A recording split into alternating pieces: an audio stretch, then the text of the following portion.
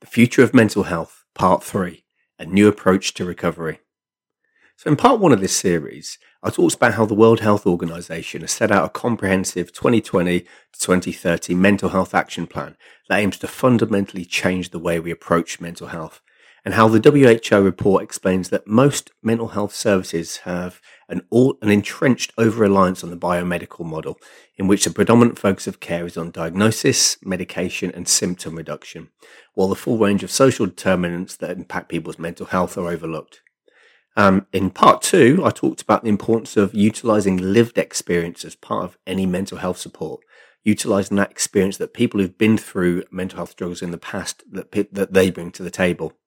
And now in this third and final part, I want to discuss the WHO's unique approach to recovery and what this actually means. But before I do, just a quick reminder, if you want to get my free report, 3 mental health myths every HR professional needs to know, just click in the details below and I'll send that free report over to you. Okay, so biggest loser or biggest winner? Have you ever watched one of those dramatic weight loss programs? You know, the ones where an individual loses around 50% of their body weight. Now, initially, this might seem like a miraculous achievement, one that will be the end of the issue for the person and a ticket to a happier life. But as expected, with such dramatic weight loss, there's always the issue of excess skin. The skin stretched by years of carrying the excess fat, leading to the prospect of surgery to remove the excess skin. This part of the weight loss is the process pretty much inevitable, but it's rarely taken into account by the individual initially. Maybe they think that they'll be one of the lucky ones that doesn't end up with excess skin. I don't know. But in these situations, surely success would go beyond simple weight loss and encompass feeling great in your new body, lots of confidence, and most importantly, being healthy rather than reducing success down to just losing as much weight as possible. Now, when we look at our typical approaches to mental health, we tend to set the bar fairly low by aiming solely for a reduction of symptoms. In the same way that the TV shows, all those weight loss TV shows, just aim for a reduction in weight and often ignore health and mindset. Surely success should be much more than the absence of symptoms.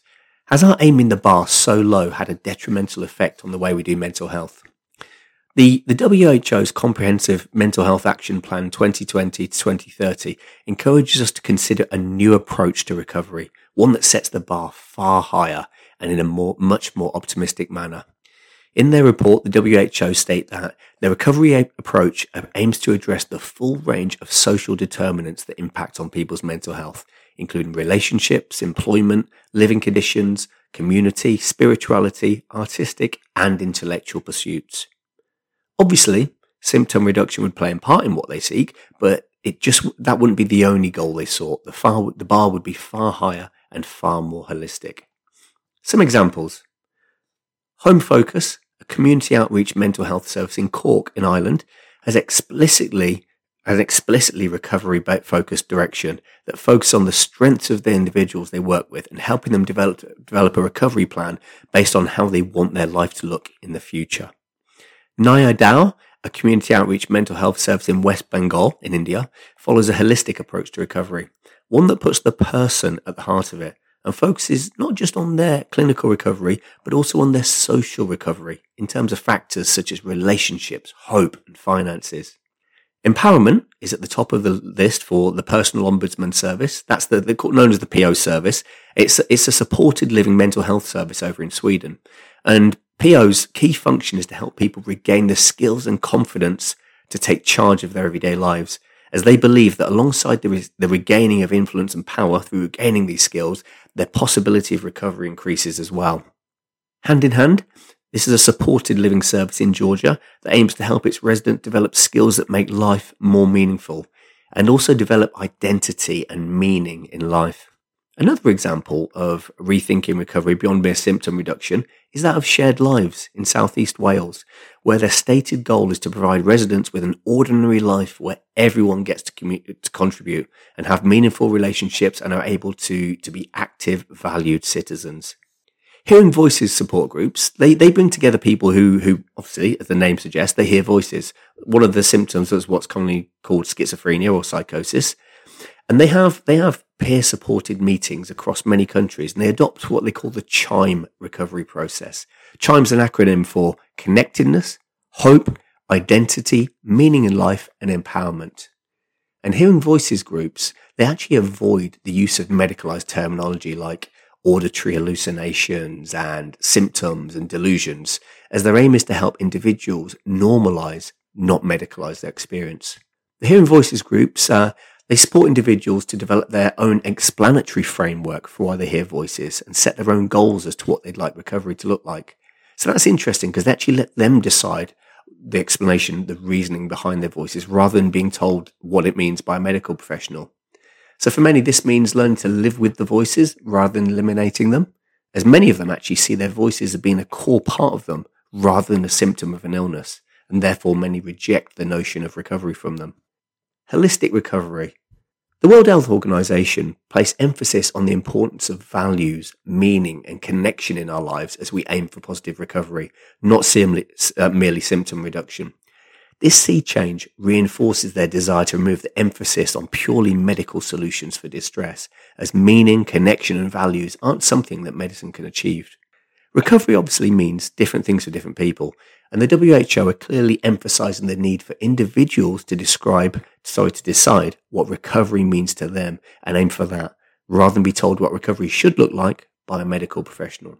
One person's recovery may mean reviving poor relationships, and others could mean reconnecting with family and friends, whilst others could mean pursuing a healthy, active lifestyle.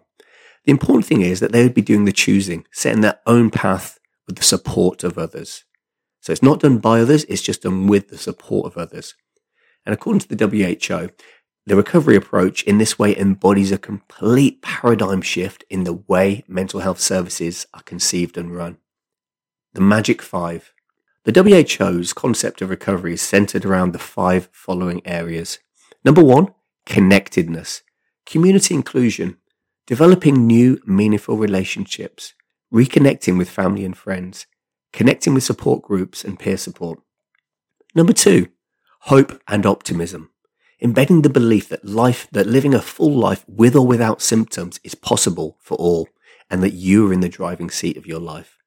Number 3, identity, developing a sense of self-worth in the face of stigma and discrimination and believing that you are the expert of your life, nobody else. Number 4, meaning and purpose, rebuilding your life in a way that you choose and that is meaningful to you. The WHO states that, as such, this involves respect for forms of healing that can go beyond biomedical or psychological interventions. And number 5, empowerment, to take control of your own life and be the master of your choices. So just to repeat those 5 again. Number 1, connectedness. Number 2, hope and optimism. Number 3, identity. Number 4, meaning and purpose. And number 5, empowerment. So, why the need for a new recovery approach? Well, according to the WHO, their new recovery approach has emerged in response to dissatisfaction with the prevailing implementation of many mental health services and the provision of care which focuses predominantly on symptom reduction. The WHO's recovery approach takes a holistic route to achieving its goal, as it clearly doesn't depend purely on mental health services and encourages individuals to choose their own path, whether that be through leveraging friends and family support, cultural, faith-based, or even natural processes. It appears that the WHO believes that ongoing focus on the biomedical model is reinforcing attitudes and stigma around mental health. They mention still commonly held beliefs around those struggling with their mental health, such as that they're at risk of harming themselves or others, or that they need medical treatment to keep them safe. It's these types of beliefs that lead us to believe in what the WHO refer to as an overemphasis on biomedical treatment options. Another key difference in this approach to recovery is that it's not purely focused on curing people and making them normal again, whatever normal means. Instead, it wants individuals to describe what recovery or normal means to them and finding the support to make that recovery a reality, whether that means being symptom-free or even learning to live with their symptoms. At the heart of things, the WHO appear to be advocating for an approach that's person-centered rather than label-centered, holistic rather than solely biomedical, and sees the person in the context of their whole life, not merely a broken brain, and placing them at the head of the table when it comes to decisions about their life. So across this 3-part series, we discussed a new way of approaching mental health support, placing the biomedical model and its heavy emphasis on diagnosis, medication, and symptom reduction in a group of support options rather than at the front and centre, and towards giving equal attention to the social determinants of poor mental health. We've also talked about the value of leveraging lived experience to help us conceptualise, design, implement, and deliver mental health support. And finally, we've talked about the new, higher, more optimistic conception of what recovery means and the importance of allowing individuals, not experts, to decide what recovery means for them. So how will your organisation align itself with the WHO and this new sea change? To successfully move in this new direction, organisations may have to rethink many of their existing practices, but now they can do it with the support of those with lived experience, those employees who have experienced struggles themselves. This dual approach increases the chances of success of the support service and therefore the return on investment in terms of reducing absenteeism, presenteeism, and staff turnover. Those empowered by their workplace leadership to adopt this new approach, which seeks hope, optimism, meaning, identity, and connectedness from their struggles, appear more likely to thrive than those following the old symptom-focused, biomedically focused model. So I hope this 3-part series has been useful for you. And don't forget, if you want to receive my free report, 3 Mental Health Myths Every HR Professional Needs to Know, just check out below. There's a link below. Give that a click and I'll send you over my free report, 3 Mental Health Myths Every HR Professional Needs to Know. Speak to you soon.